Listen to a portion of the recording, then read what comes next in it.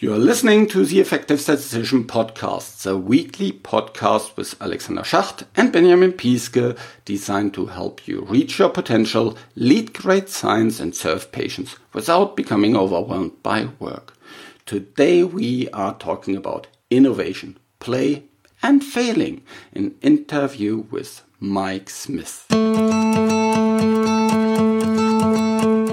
I really enjoyed this interview with Mike. There's lots of good stuff in it.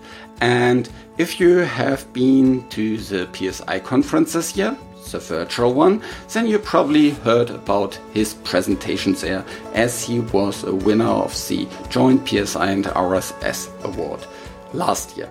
And so today we are talking a little bit about this webinar, and we actually recorded it pretty much directly after he has presented this webinar.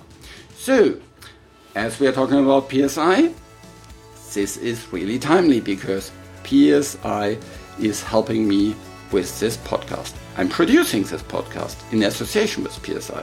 And PSI is a community dedicated to leading and promoting the use of statistics within the healthcare industry for the benefit of patients. There's lots of great things with PSI, with what you can develop further your statistical capabilities. For example, there's a video-on-demand content library. There's a lot of webinars that are going on, and you will get free access to all of these. And there's much more. Just visit the PSI website at psiweb.org to learn more about PSI activities. And don't forget to become a PSI member. Best today. Welcome to a new podcast episode of The Effective Statistician, and today I'm here with an award winner, Mike Smith. Hi Mike, how are you doing? Very well, thanks Alexander. Very good. We are recording this actually directly after the PSI conference of 2020. This time was a little bit different than the usual PSI conferences, as it was completely virtual due to the overall corona situation. Mike, you just gave a presentation there. How was that? Very good. Very different as well. I've done a couple of webinars, but doing it at scale where you don't know how many people are on the line. And actually, I found the hardest bit was not getting any feedback. Normally when I'm presenting, I like to see people's faces and get that feedback and see whether it's working and kind of tailor what I'm saying to how I see people reacting. But so that was about the hardest part, is not getting any feedback on how people are receiving it. But I got some nice feedback via Twitter later. Ah, that's awesome. Okay, and you talked about a really important word for us as statisticians. It's probably an important word for us as an industry or as a society, and that's innovation. And when you speak about innovation, especially for us statisticians, what are you thinking about? Yeah, so this is something I touched on in the talk. So it's hard, I think, to come up with constructive definitions of innovation. What being inclusive about what innovation is. So actually I defined it by going the opposite way and saying what innovation is not. So I said that I see innovation as anything that can't be defined by business as usual or tried and tested. If you're working in that sphere where you're just going to go back over something that you've already done and that's what people expect, or you're doing something that's, this is the same way that we've done this time and time again, that's not innovation. Yeah. Right? But defining it that way means that it includes things like just application of existing methods. Yeah. Lots of people think of innovation as being, it has to be blue sky thinking, it has to be completely novel, new theory, new everything. And actually, I think it's, a lot of the stuff I've done is just applying something that someone else has discovered. Yeah, I think that is very often also what I see as being innovative. Innovative means that you bring something new to the organization. It doesn't need to be new to science or society overall, but very often kind of innovation is if you take an approach that is already out there and then apply it to your data. So for example, I was once working on some visualization of data, and I got inspired by this really nice Hans Rosling type of approaches, and then applied that to clinical data. Yeah, so it's not something that then it's not new in the sense that nobody has ever done that before. It's just that you kind of combine things. I think that is a really nice way to think about innovation as well. Yeah, it also means that in order to do it well, I think you need to be, have your eyes open, be looking out for what you think is, oh, that's interesting. I wonder if I could do that. Mm-hmm. And that kind of, I wonder if, comes on to one of the other points in the talk, which was about being curious and asking, what if I was to apply Hans Rosling's approach to a clinical trial result? Mm-hmm. Yeah. I think the other point is we very often just think in terms of statistical approaches, like the visualization or a new Bayesian techniques that was just published, or a different design approach or things like that. But I think there's lots of other areas we can think about in terms of innovation as well, isn't it? Yeah. One of the things that I was involved in at Pfizer was looking at different ways of speeding up the reporting process. So reproducible reporting. Can we incorporate some of those ideas of embedding the analytics inside the report so that, things like QC would become easier. It could become faster to update a report when data changes, things like that. So yeah, it's not just the statistical methodology or data science methodology. Yeah, completely agree. So I think it's something new to the organization, and that helps to create new value. And I think that's an important part that needs to be in there for innovation, because it's not just kind of ivory tower research that comes. Yeah. So if you have a new approach, but that doesn't add value, then that's not innovation for me. Right. And, I also talk about the drivers for innovation, and typically that comes out of some constraint, right? So either you need to do things faster, you need to do it more cheaply with less resource, or, there is some constraint on the system that you need to somehow get around, and that forces innovation. Yeah. If you're sitting there and everything is perfect, well, do you need to innovate? It might be interesting, but it's not necessary. So, I think you're right that it's looking at what's happening today and saying, how could this be better, faster, more efficient? And to be honest, I think that's sits right in the wheelhouse of most statisticians. Yeah. And I completely agree in terms of constraints. They are really important to drive innovation. I was once hearing about a story of Jeff Bezos that kind of, had lots of different ideas to start a project. And his constraint was that he needed to be able to do it as a side job. So it needed to be something that he can develop kind of in the evening and would still kind of drive forward.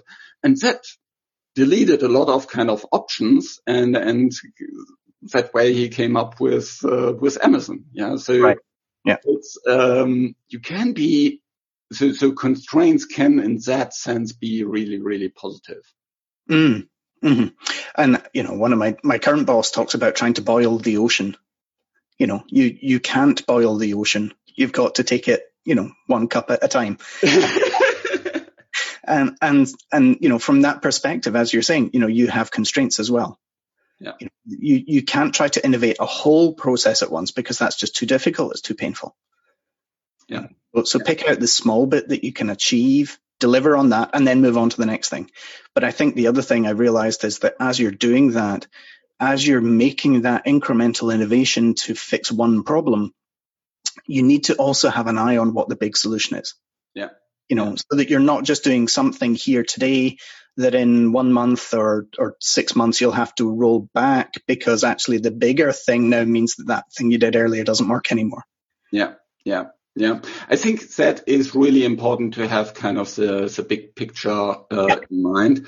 What are the different other initiatives that are going on? Yeah, so that you don't run something that is in parallel with a bigger initiative. So you kind of make things redundant or inconsistent or things like that. And so, therefore, I think it's really important to have a wider network and bigger business understanding of what's going on. Right. The other thing I was talking about was play, right? And I firmly believe that playing with things will deliver results. Yeah. You know, and so there's a danger when you're looking at the big picture and thinking forward and thinking to that 6-month horizon or the 2-year horizon. You know, it's hard to start, right? Whereas sometimes if you just pick out the small element and play with it and find something that works, maybe you do need to unpick that in you know, a month or 6 months, but you know, you've got something, you know. Yeah. I think that's a really good kind of trade-off you need to look into. Yeah. So I also believe this play approach helps you to also discard things faster. Oh, sure. If you want to innovate and be innovative, you also need to accept that you will fail. Yeah.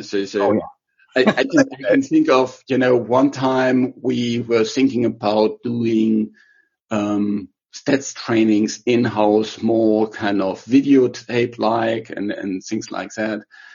We tried to record ourselves on video, how we explain certain things. And it was a disaster. It was just, you know, just kind of the overall equipment that was what would be needed, us not really being professional actors and kind of professional in front of the screen.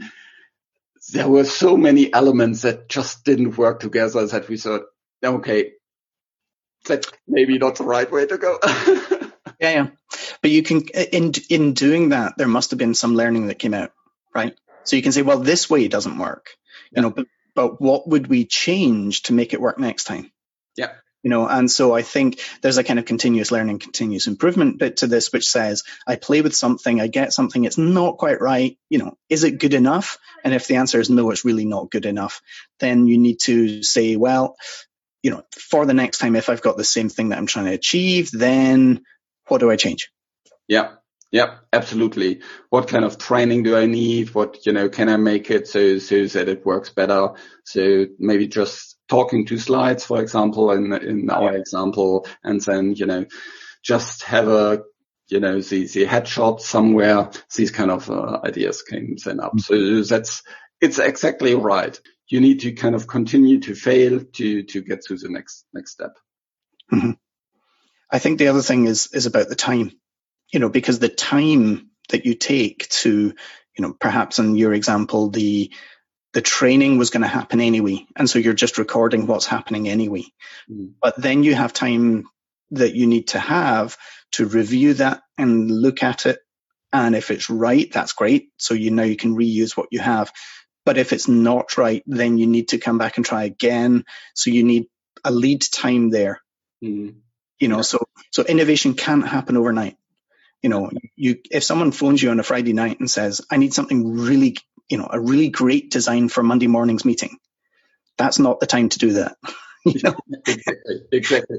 I think the other thing, what I have observed is sometimes it just needs a lot of time to grow in the background.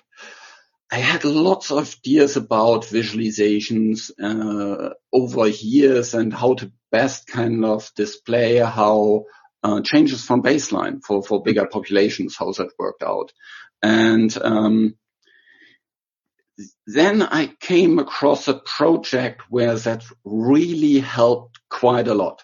And that's where then kind of all the different stars aligned. So the project team was happy about it. There was the right resources. That was the right timing. I was just working on the right project, and then it kind of boom, and it went forward like crazy. Yeah, but years before, it kind of got stuck, and there was a little bit of movement, and it got stuck again, and it kind of was waiting in the background until kind of the perfect situation came up. Right.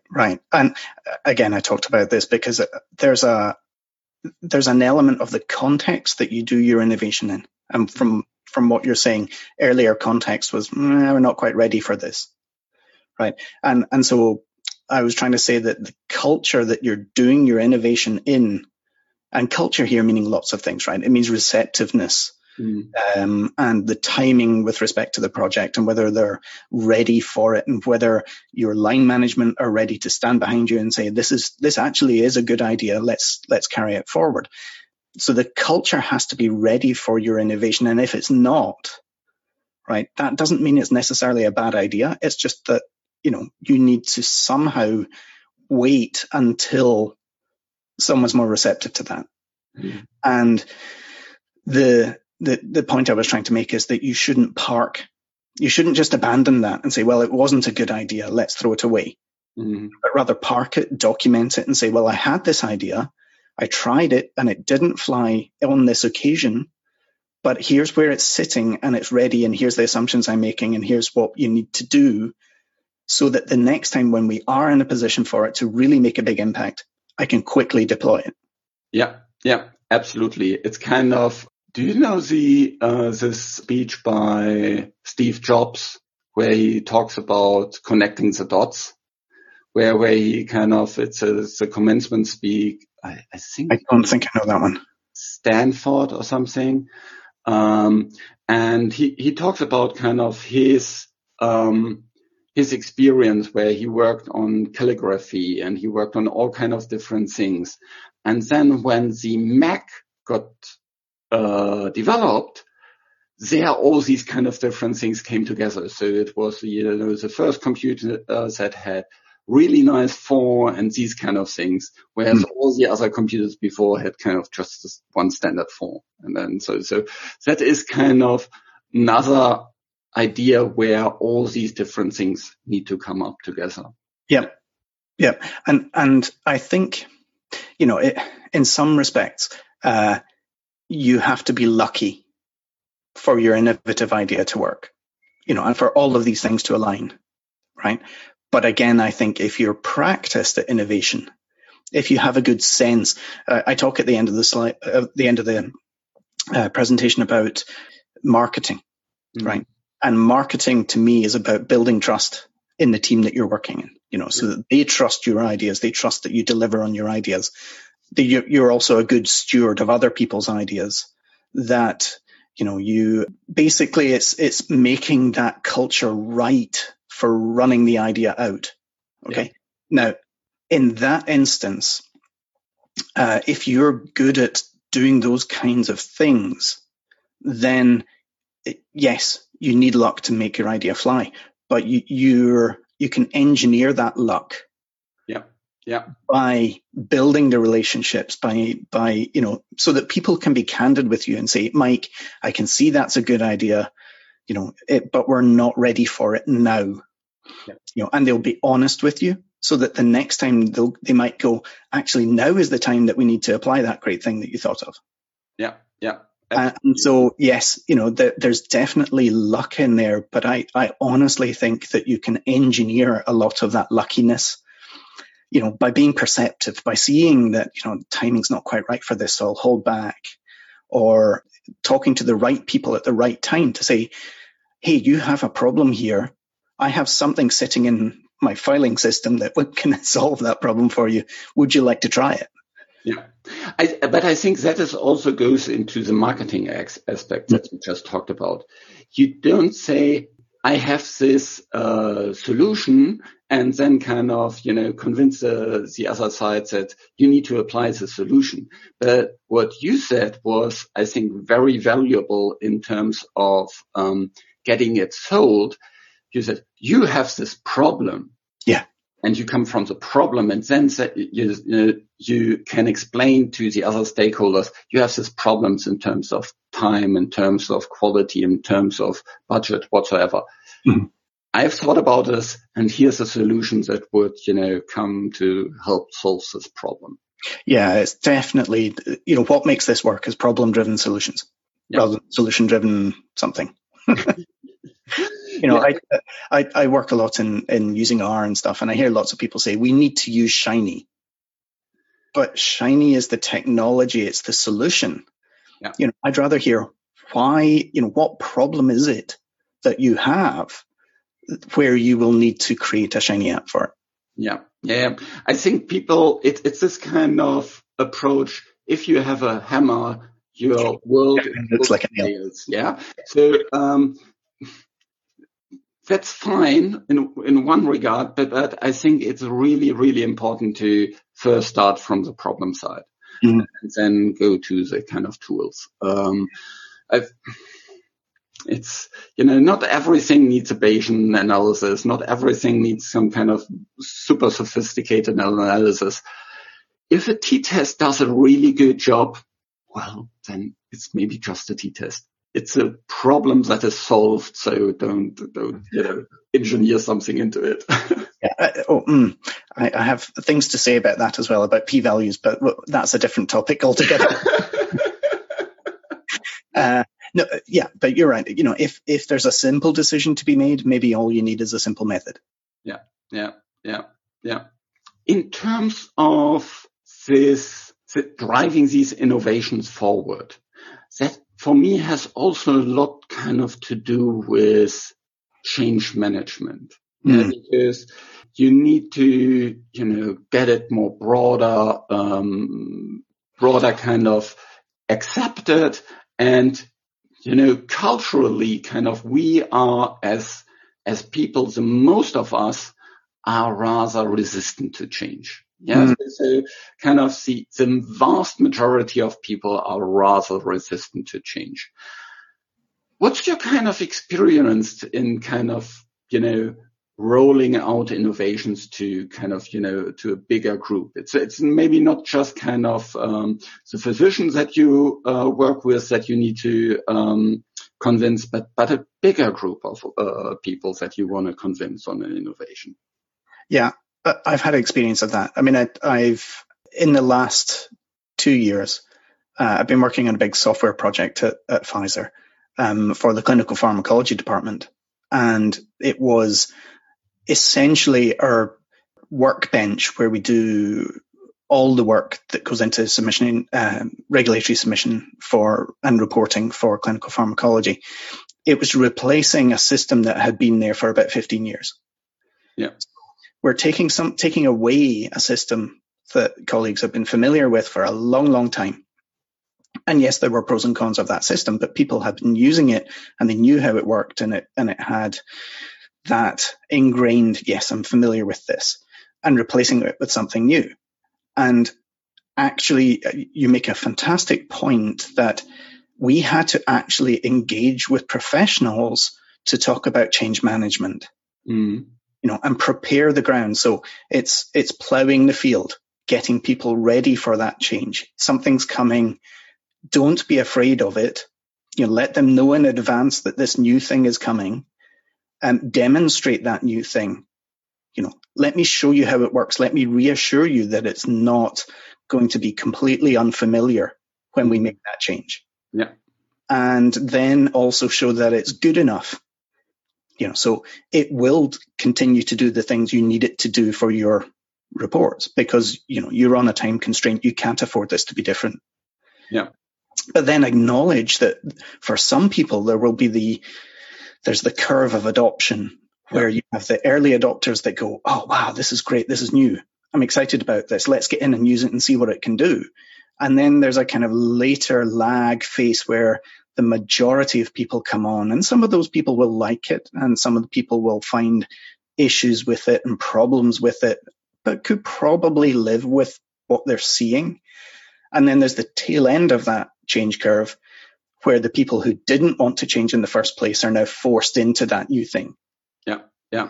And so you need to be, as the person rolling out the change, you need to be ready for the excitement initially, which is great. And that's the thing that motivates us when we're rolling out something new. You've got people out there, wow, that looks fantastic. I'm really excited about this. But then you've got to acknowledge that there will be people who are sitting there going, I'm really uncomfortable with this. I'm going to hold off using it until the last second when I'm forced to do it. Yeah, absolutely. There's this awesome book about change management called Our Iceberg is Melting by Steve Kotler. Do you know that? I don't, but just the title makes me know that it's going to be a good book.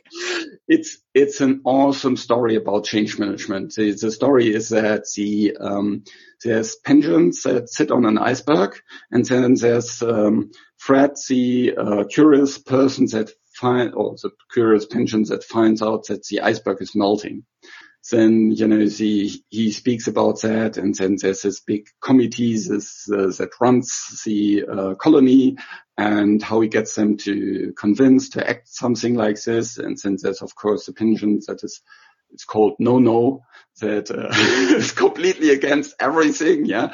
So, it's a really, really nice read. It's about, probably you can read it in 90 minutes or something like this with lots of illustrations, but it talks about all these different aspects of change management, and it exactly talks to the point that you just made. Yeah, in terms of you need to have some early adopters that take it and create some good examples, some use cases. It's really awesome if you can identify them early in the project, because then you can even incorporate them in the delivery of the creation of the innovative project, because then you already have some stakeholders in the kind of groups that you want to convince that have expertise in this area, but more often, more important also, they have some, recognition, trust. They are people that others refer to, and that are kind of not outsiders. So having these kind of insiders that speak positively about your change management is really, really important. Yeah, for sure. I mean, that's exactly how we did it with this big software tool, because we had our early adopters in, as you see, very early actually working with the system. Because we're talking about, I don't know, maybe up to 200 different colleagues actually using the system at the end of the day. You can't, as an individual, hope to convince 200 people. Yeah. But if you've found, say, 20 across the different places in your organization who can be local advocates for what's happening, and go to speak to their friends that they drink coffee with or have lunch with and go, it's not that bad. I've played with it for 6 months and, there's some good things about it. Those are the people who are really going to help the change. Yeah. Yeah. And it's then really kind of continued presentations about it, continued education about it, make it really, really easy for people, but also kind of strategically foresee what are all the questions that people will have. And sure. So that you have set all your question and answer documents in place for that. But even on a smaller scale, I've done some stuff where, I've had an idea, I roll it out, and I think it's a great idea, right? And the fact that it exists should make other people excited about it, and that's not how you do things. Unless you have something like an iPhone that a million people are just going to go, that's fantastic. If you have a new R package and you release it and you push it to CRAN, most of the world is just going to go, okay.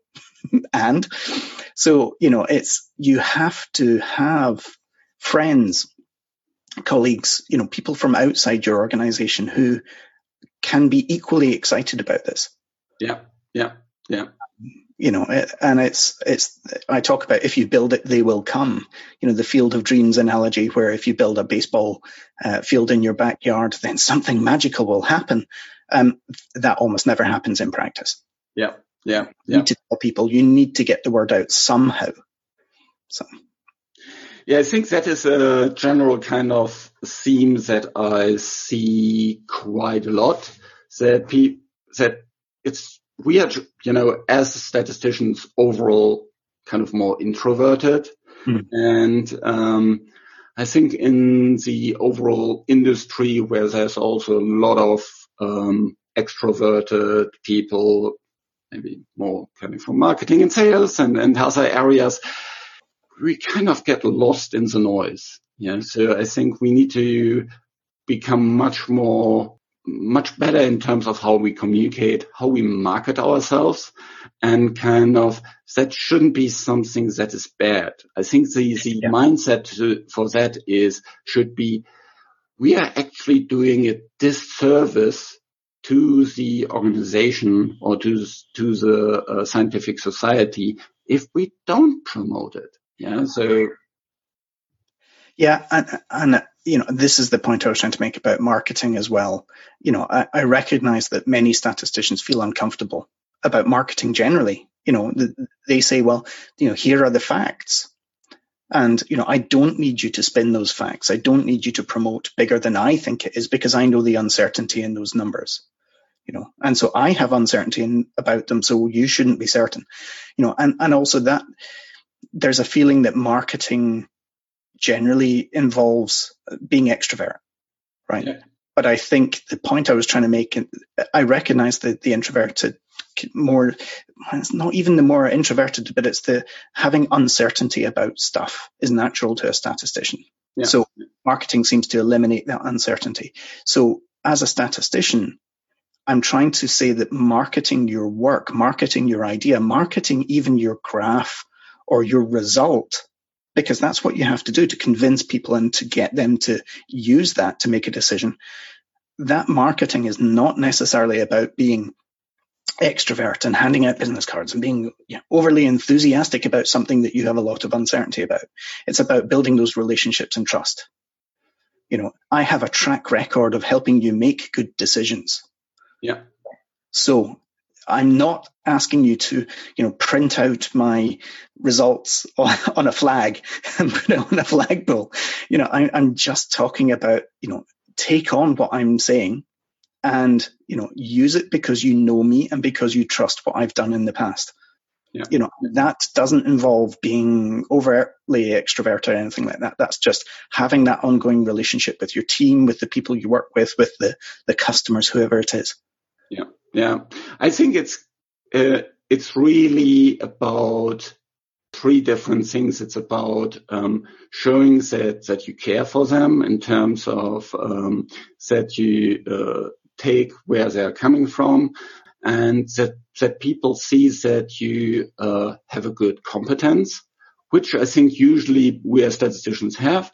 And also what usually comes a lot really easily for us statisticians is the character part. Yes. Mm-hmm. I think generally we are seen as a function that has a high integrity and we want to do things right. I think let's say downside to that is we want to be overly precise and overly accurate and have all the details in there.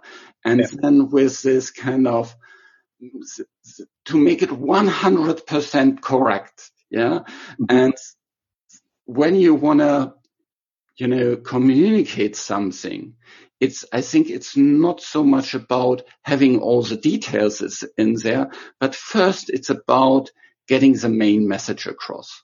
Right. And so that's also what is in marketing. It's not about kind of, getting all the bells and whistles about that and all the kind of limitations and strengths and whatsoever. That is important, but, first get the main point across and then you can speak about all the other things. Right. And I don't think I've ever met a statistician who wanted the people they're working with to make bad decisions. Yeah. The actively trying to subvert and make the organization do something wrong. I honestly believe that most statisticians want the right decision to be made. And so to that point, it's the, if you start from that position where you're saying, I want you to make a good decision. Yeah. Right. Then instead of saying, I don't know, I fully agree with wanting everything to be super precise, I would say more statisticians say, here's what I'm seeing. I have uncertainty. You also should have uncertainty, and you should acknowledge that uncertainty. Mm-hmm. Whereas I think a lot of times in making the decision, people ignore the uncertainty. Yeah. And p-values help with that because it's a hard and fast black or white result. But let's not go there. But the other thing that's really vital for statisticians to remember is that decision will be made whether people buy your result or not. Yeah. So you have to say a decision has to be made. Let me try and help you make a good decision, and hopefully incorporating some of the uncertainty in what I'm seeing. Yeah.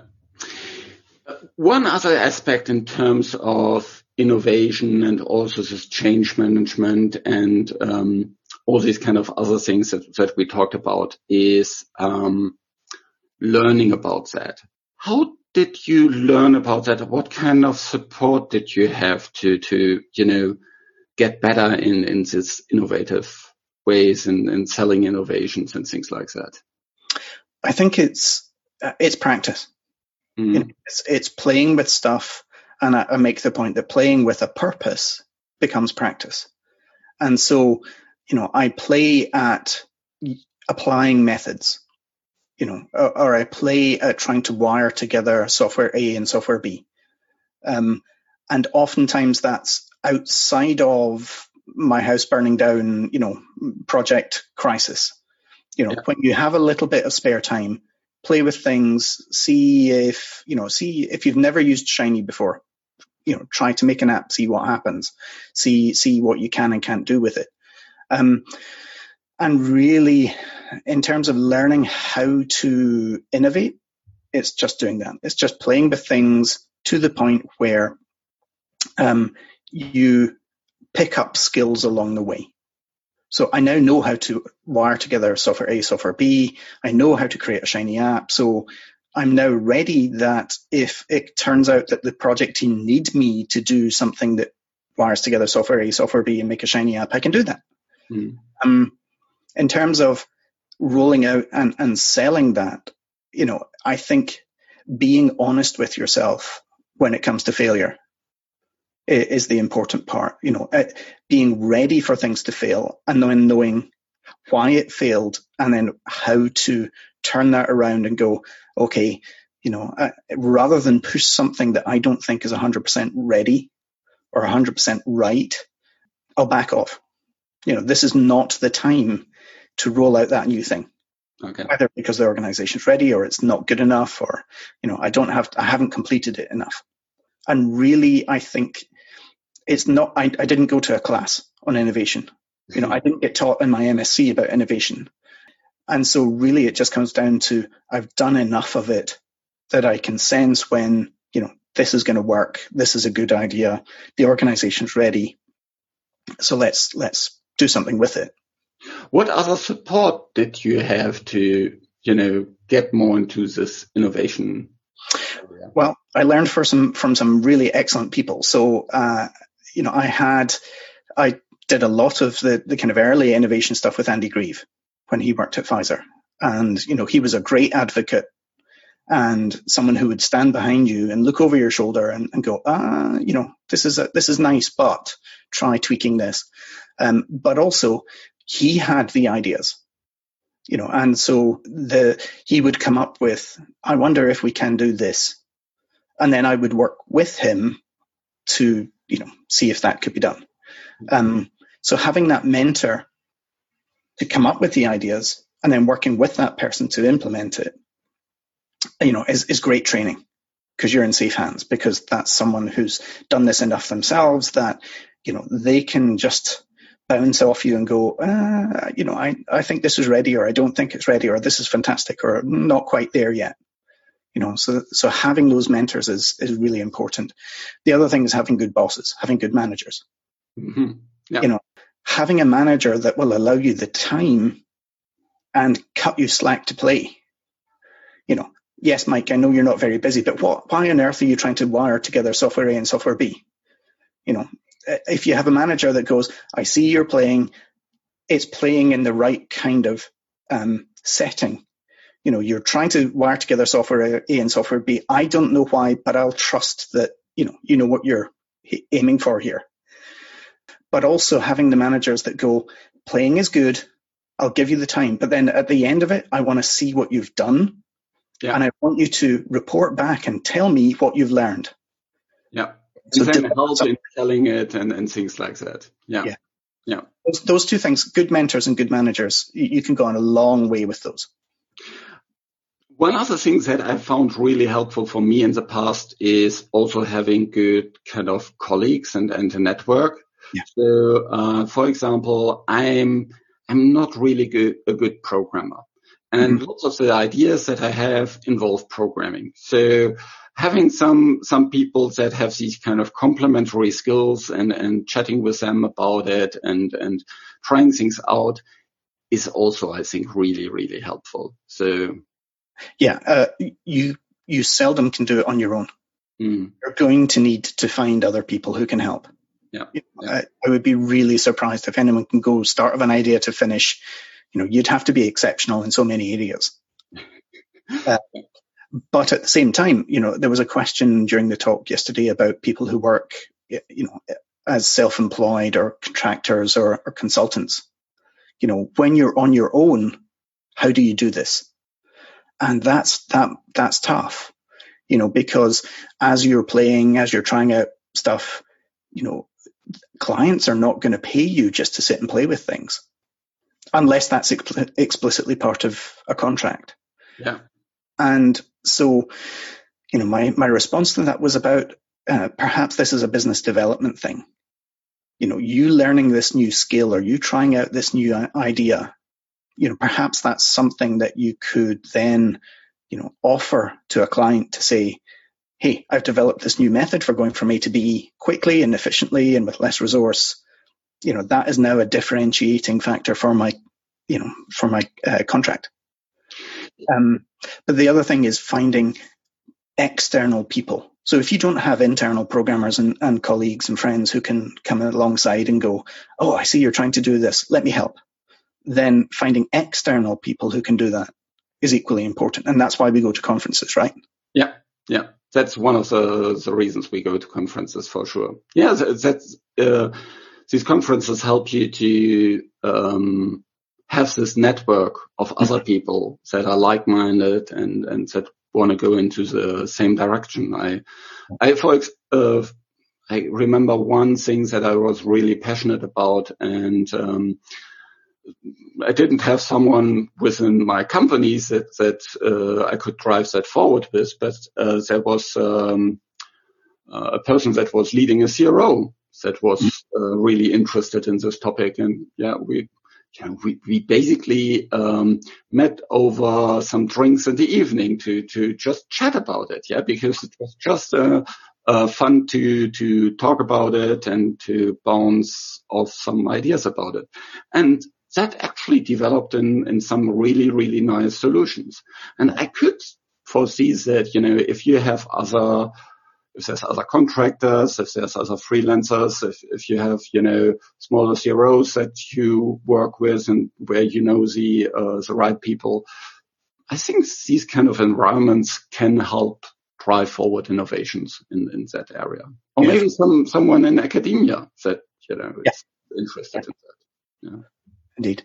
Building your network will get you a long way as well. Awesome. Thank you so much. Okay. We talked a little bit about the PSI conference already, and you gave a presentation about this topic. We touched on p-values quite a lot. Well, there is also an interesting session this year on that topic. Your presentation as well as one about the p-values, and lots of other things, including also Deborah Ashby's presentation. I had Deborah earlier here on the podcast to speak about Florence Nightingale and a couple of topics around that. all of these will also sit on the video on demand platform of PSI, so you can find further resources all there, and try to make sure that we have links to these different things in the podcast notes.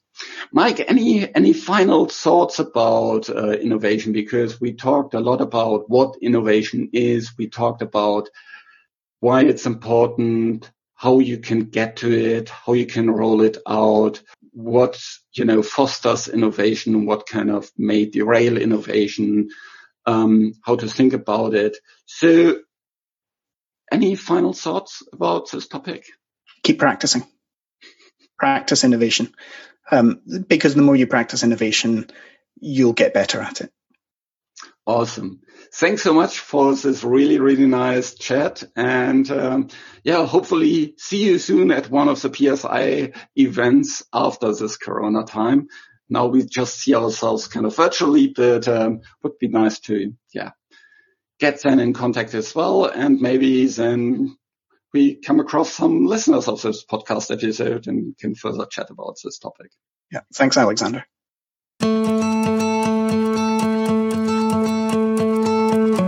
This show was created in association with PSI. Thanks to Rain, who helps with the show in the background, and thank you for listening.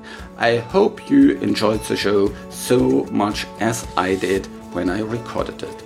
Please visit theeffectivestatistician.com, where you can sign up for the newsletter so you don't miss anything that is offered for free, additional content, and any announcement in terms of upcoming episodes and these type of things. So head over to theeffectivestatistician.com and sign up for the newsletter. As always, reach your potential, lead great science, and serve patients. Just be an effective statistician.